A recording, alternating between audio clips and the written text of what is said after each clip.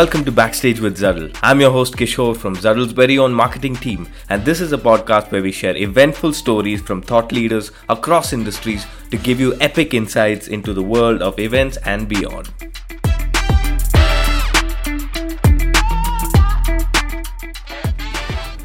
Hello everyone, it's awesome to be back here. Hope you're doing well. So we have something exciting lined up for you today because we're going to be diving deep into the art of designing feedback loops for B2B events. Now, whether you're a seasoned event marketer or are just starting out, you probably already know that feedback is the lifeblood of any successful event, right? But then, depending on the type of event you're running, how do you create a feedback loop that truly captures the essence of your event, right? To answer that, we got someone who is an industry expert, Alex Temple, who's a senior corporate relations manager at Explori. Now, Explori's expertise lies in measuring, comparing, and benchmarking customer experience metrics. So clearly, Alex is like the perfect guest for this topic. Sit back, enjoy, and there are some super gems in this conversation between him and Ketan Pandit, our head of marketing. So tune in and enjoy, and we hope you find this helpful. Alright, we'll see you on the other side.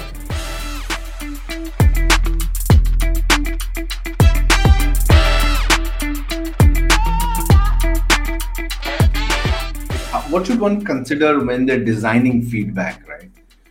What are the things to keep in mind? I think if you strip it all the way back, the first thing that I would always kind of advise people to do when they're thinking about their post-event feedback would be think about your objectives first. Why are you putting the event on, right? What's the purpose of it?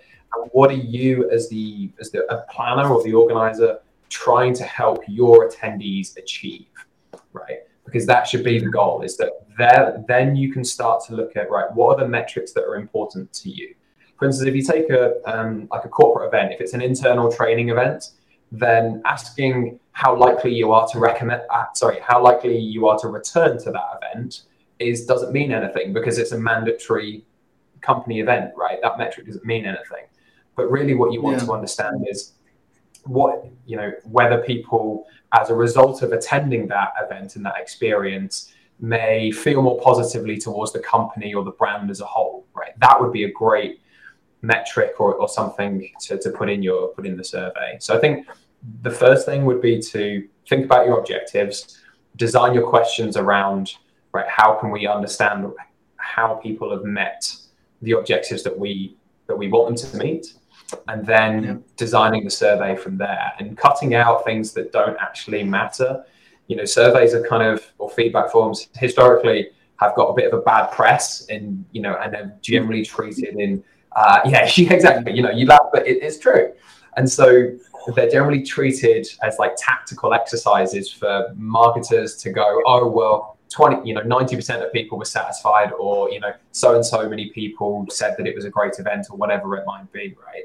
Whereas if you ask the right questions, as I was talking a minute ago about forward-looking metrics, you can, it's such a rich data source and it can be so strategic for your business. So asking the right questions is really, really crucial, and thinking about, what you're actually going to do with the answers. Don't ask a question that you don't either want the answer to, or you're not going to use the answer to. So a lot of people will ask questions about, whether the Wi-Fi was good or whether the food was good. In some instances, yes, it's important to ask those questions, but sometimes it's just not. Attendees don't, they're the things that you can't change, right? Ask questions about the parts of the experience that you as the planner can influence and make changes towards. That would be, a must-have for me. Yeah. So what I'm hearing is less is more one. You've got to tie everything back to the goals that you have for putting that event in the first place. And it's all right not to ask about every little detail. You've got to pick the top 5, top 6, whatever number that you have, and go after that. It doesn't have to be like, I'm going to limit myself to 5 questions around this, or 10 questions around that, or even just limiting the survey to, no more than 20 questions. because you'd be surprised how many questions people are willing to answer if they're engaged with the experience and they believe that their feedback actually matters. So, in terms of actually delivery, deliver the survey as soon as you have delivered the event, after the event, and then also communicate your findings back to your audience. Because for me, how many times have you been to, like you said, you went to an event, the survey was on paper, you never heard from them before. Even if you went back to that event, you'd have no belief or trust that your feedback actually mattered. And experiences and events are designed or supposed to be designed for the people who are attending them, right?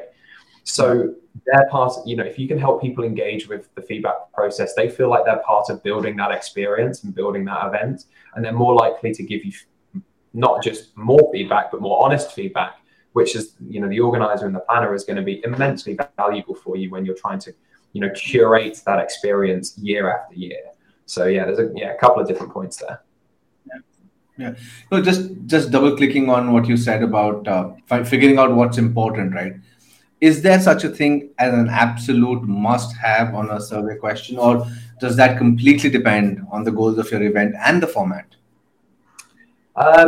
Is there an absolute must have?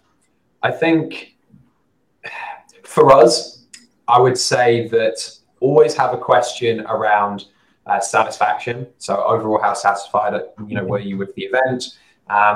Net Promoter Score is a great metric. It can be a little bit of a red herring sometimes, so I would always use it as part of a variety of metrics to use. Don't just use that one by itself, because NPS is a measure of advocacy, right? It's how likely you are to recommend the event, and how likely you are to recommend the event is not always indicative of how successful that event has been at meeting an attendee's objectives or the planner's objectives, right? So I'd always use it as part of a suite. So probably things like overall satisfaction, Net Promoter Score. If you're a trade show, using likelihood to return, so a loyalty question. If you're a corporate event where it's more mandatory, if it's internal, then using a metric like value for time can be really, really valuable for you to use. So those would be the ones that I would probably look at the most. Yeah, and so I used to work at a startup where we had built a tool for measuring NPS, right? And the biggest problem, like you said, with measuring NPS is that just the score doesn't tell you anything, right? So we started building an analytical model around the text that comes, the comments that come along with that accompany the score, right? Which is actually where the meat of the matter is, right? So we did find a lot of value from that. But I imagine for a larger event where you've got tens of thousands of people, like an IMEX, for example, running an NPS plus with the comment section, that's a huge undertaking. How does somebody go about analyzing feedback like that? It's an interesting question. IMEX, funnily enough, they're one of the events that we work on, and they do a phenomenal job. It's a brilliant event, and they take their feedback really, really seriously. And I think the way that they go about it is, making sure that they're just taking the time to dig into the scores. If you just take NPS, for instance, right, you've got your detractors scoring 0 to 6, your passives in 7 and 8, and then you've got your promoters in 9 and 10. Now, just because somebody scores, for us, perceptually scoring a 7 or an 8 out of 10 is actually a pretty high score, but you kind of get cut out of the analysis, I suppose, or at least the overall score, because the Net Promoter Score is promoters minus detractors, or the difference between the two. So passives are kind of like, supposedly they're sat on the fence, so they don't make much of an impact. Yes. But not always. That's not always the case. There are, there's softwares out there that allow you to put in text, and then they draw kind of conclusions based on language. So it's the AI software that does that, or machine learning software that kind of draws out themes, especially. So that's something that you could do if you've got a huge amount of comments. The other thing would be to actually dig into the score and see, right, do I have like a really high percentage of people who scored 6, right? Still classed in the detractor, but they're 5 points ahead of somebody who scored 1. Right, that's a big difference. Figuring out, right, well, maybe I just have a large group of people who actually would consider themselves passives. So let's have a look at people who scored 6. Let's have a look at their comments, and if we can bump them up next year into your 7s and 8s, and your 7s and 8s into your 9s and 10s, then all of a sudden you've got this massive swing upwards as a positive NPS score. But yeah, I think that's one of the things to dig into, and you do just have to take the time. But like with all of these metrics, it's important to have context. Right? This is why NPS can be quite a red herring if you don't know what good and bad looks like, because you might have your NPS for an event might be -10, right? Minus, typically you go, oh, well, that's not good. I'm in the negatives. But if the benchmark is -20, right, and you're scoring -10, then that's amazing. You're 10 points above the benchmark, which is incredible. But if the benchmark is +30 and you're -10, well, okay, now there's a big difference. But that's true.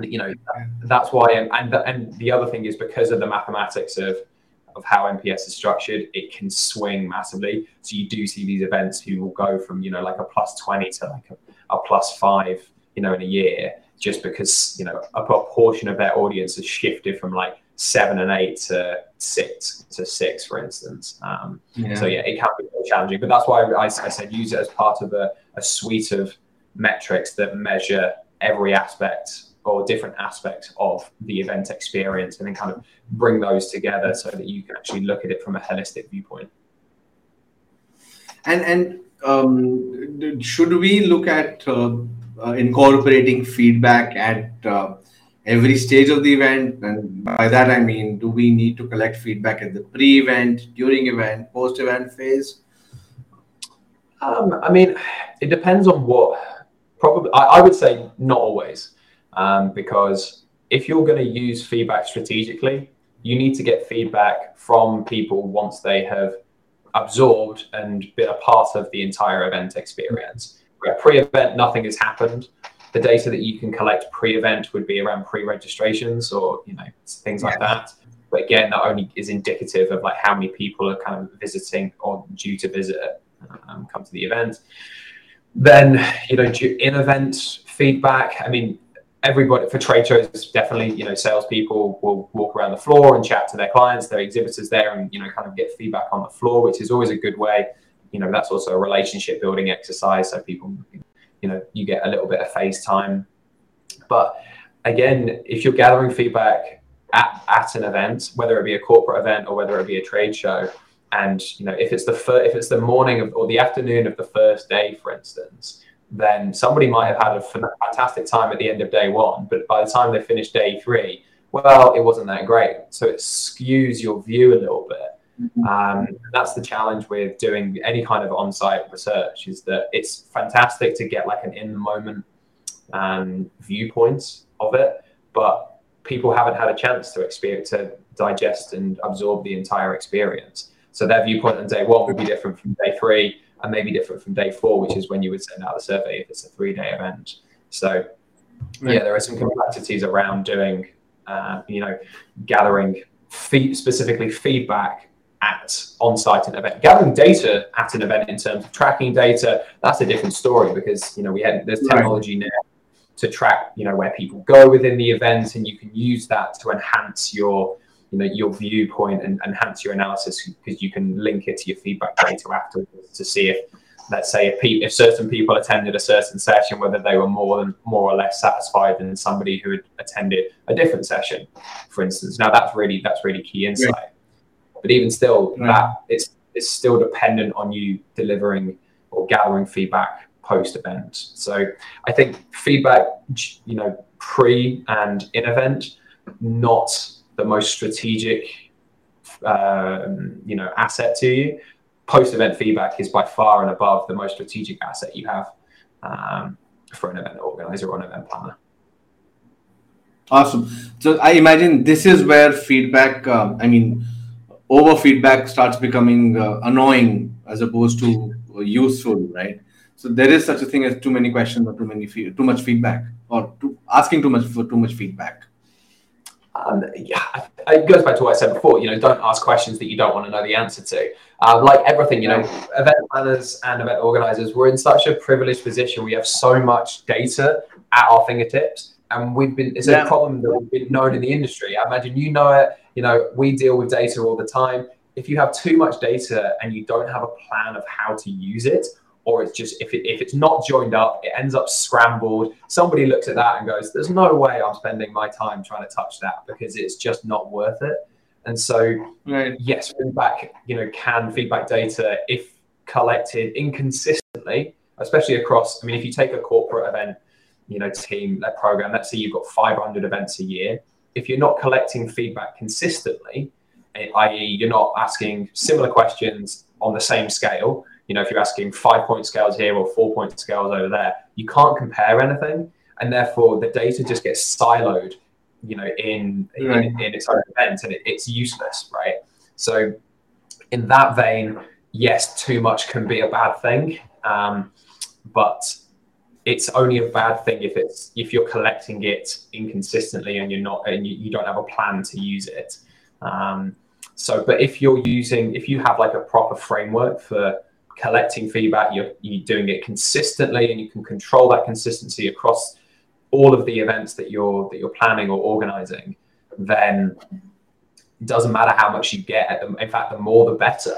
From a data perspective, the more feedback you get, the more robust your data set is, the deeper you can go on your analysis, the better the insight, and that insight ultimately is what's going to drive your strategy moving forward, because you've got a robust data set to win those arguments, to make those decisions, defend those budgets, and so on and so forth. So that's a really good thing.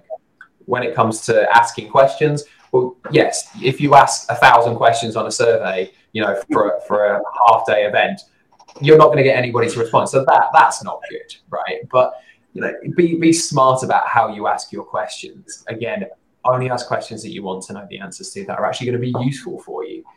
So yes and no. There is a point where it gets annoying, but overall, I'd say the more data that you have, the more feedback data you have, assuming it is collected correctly and consistently, will be, it's one of the best assets, in your arsenal for an event planner, for sure. Yeah, you couldn't incentivize me enough to answer more than 5 questions. There's no way I'm going to do that. Yeah, well, incentives work. This is the thing, right? So there's an argument to say that incentivizing people on a survey can skew the results, because people might just go click, click, click, click, click. Oh, I just want my £10 Amazon gift card, right? Well, yes, there is part of it that, there is some science to suggest that. But in general, if you incentivize people, it does mean you get a better response rate. It means that people are going to complete the survey. So therefore, it gives you more data, and more data, as we know, means a better level of insight for you to use in your strategy. So I think it's just about choosing what is going to incentivize you, Ketan. Maybe a £10 Amazon gift card just isn't going to do it. So I don't know. What would you want to be incentivized by? What would get you to answer a survey more than 5 questions? That's interesting. Maybe a higher denomination coupon, or maybe a bottle of wine. That's always a good incentive. Yeah, there you go. And so anybody who's running an event and you're their target market, Ketan, this is you. We understand you very well. We know you don't want a £10 gift card. We know you want, a chance to win this fantastic bottle of wine, right? Okay, yes, that's going to get me. So that's a good incentive. You're right. So I think on the topic of incentives, planners and organizers know their audience way better than any other kind of research firm or any other kind of survey provider could ever do. We have, for us, we have data to back up, some suggestions we have, but your audience. So choose something. If you're going to incentivize them, choose something that you believe they're actually going to be incentivized by. So how soon should people act on that feedback? How soon does that feedback start losing value, or does it ever lose value?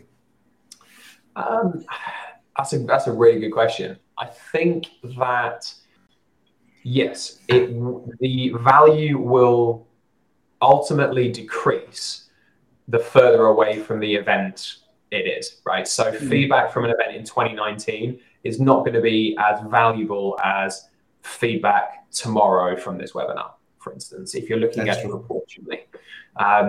feedback, once it has been implemented into your strategy, so you've had your post-show wash-up meeting, you've gone, this is how the event went, this is our feedback. We'll mention the feedback loop in a minute, but once we've actually implemented changes based off what our attendees said, so off the feedback, then you've squeezed as much as you can out of that data set.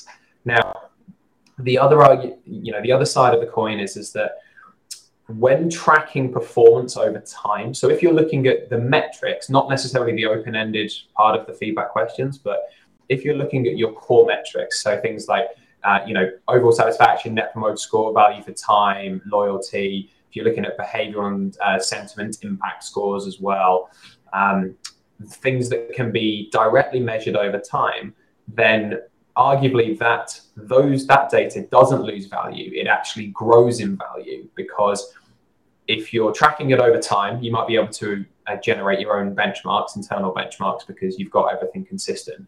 But at the very least, you'll be able to track your performance over time.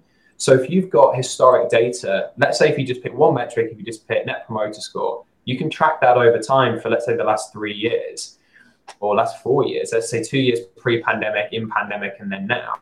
You've got a historic analysis, so you can see where you came from before the pandemic kind of hit and changed events for forever, I think, arguably, to where you are now. That data from 2018, 2019, and beginning of 2020, that's going to be massively valuable for anybody who's running an event now, because they can see where they were, they can see what happened in the middle, and then they can see where they are now. So, and that helps with telling the story of your events, of the success, and how people's expectations have changed. We've seen it with Net Promoter Score, specifically for the Expo function. I think it was like +10 or +12 or something like that for attendee Net Promoter Score pre-pandemic. It then, obviously trade shows didn't happen, so it plummeted. The response to the virtual events was horrendous for some and phenomenal for other. It was massively volatile. But then coming out of the other end of it, now it's coming back onto an even keel. So, we're able to take that data and look at it over time. So when you're looking at it from that perspective, it probably increases in value when you're looking at it, when you're looking at your scores and your performance over time. But then there is, once you've used it, I suppose, in your strategy, then most of it is then not redundant, but it becomes, dead data, really. So I suppose the answer to that is yes and no. Yes, some questions like improvements will be redundant after you've used it in your strategy moving forward. And once the next event has run, well, you don't need to use that anymore. But your key metrics that you're tracking over time, they can increase in value over time, because it helps you tell the story, helps you know where you come from, and also predict your future success. I can actually see a research report come out from just that answer. It's going to be a guide, and we're going to bring out one. Yeah. Thank you for that. That's detailed. So for somebody starting off building a feedback and doing webinars, right, simple events, do you have any rule of thumbs or any advice of how they should think of building that feedback? I think the simple answer is just to start. When there's a formula or a methodology called the feedback loop, right? And so that's 5 stages. And most people do the first 2 stages, which are to collect your data, which is simply running a survey, and analyzing that data. So looking at it and seeing if you can draw any trends, right? Step 3 is to share your results internally with the business, so that you can communicate how well that event is done or how well that event hasn't done. Then you need to make decisions. So step 4 is to decide on what you're going to do with that data. What are you going to do to change the event, to improve it based on the feedback that you have received? And then step 5 is to actually implement that. Actually, in the next edition of the event, make the changes that have come out of the research and come out of the analysis you've done of your feedback. And so what we talk about in research is closing that feedback loop, closing it from one stage 1, 2, 3, 4, 5, and then repeating that process all over again. So you end up with almost like a virtuous circle of feedback, right? You collect, you analyze, you share, you decide, you implement, and then you go round that loop again. Because once you do that, and you start off small, you don't have to do it with every single event. If you've got 500 events, it's going to be hard to implement this process in one go. Yeah. Just start off with one edition of an event, or one business line, or one portfolio, whatever it might be.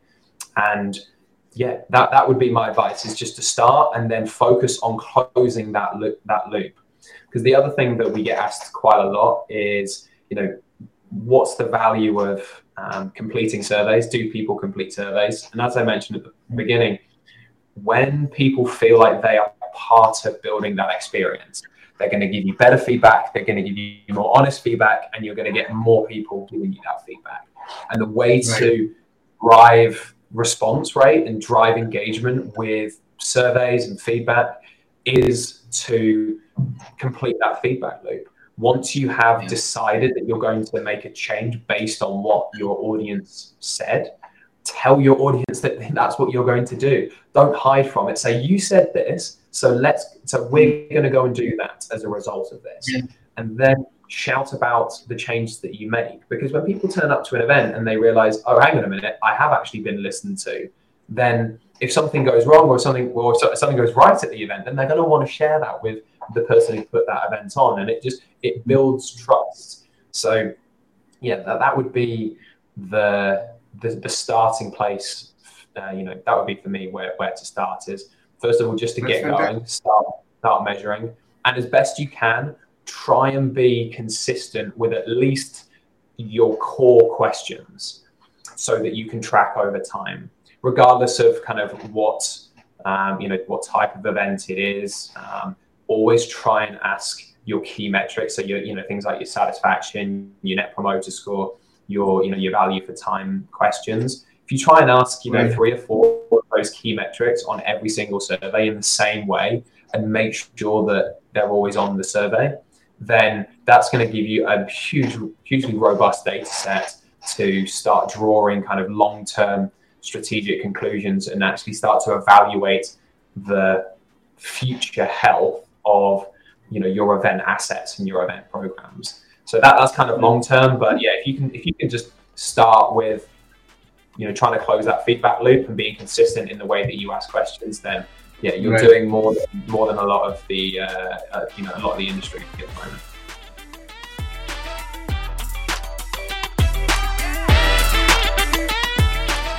And that was the show, folks. Hope you enjoyed it.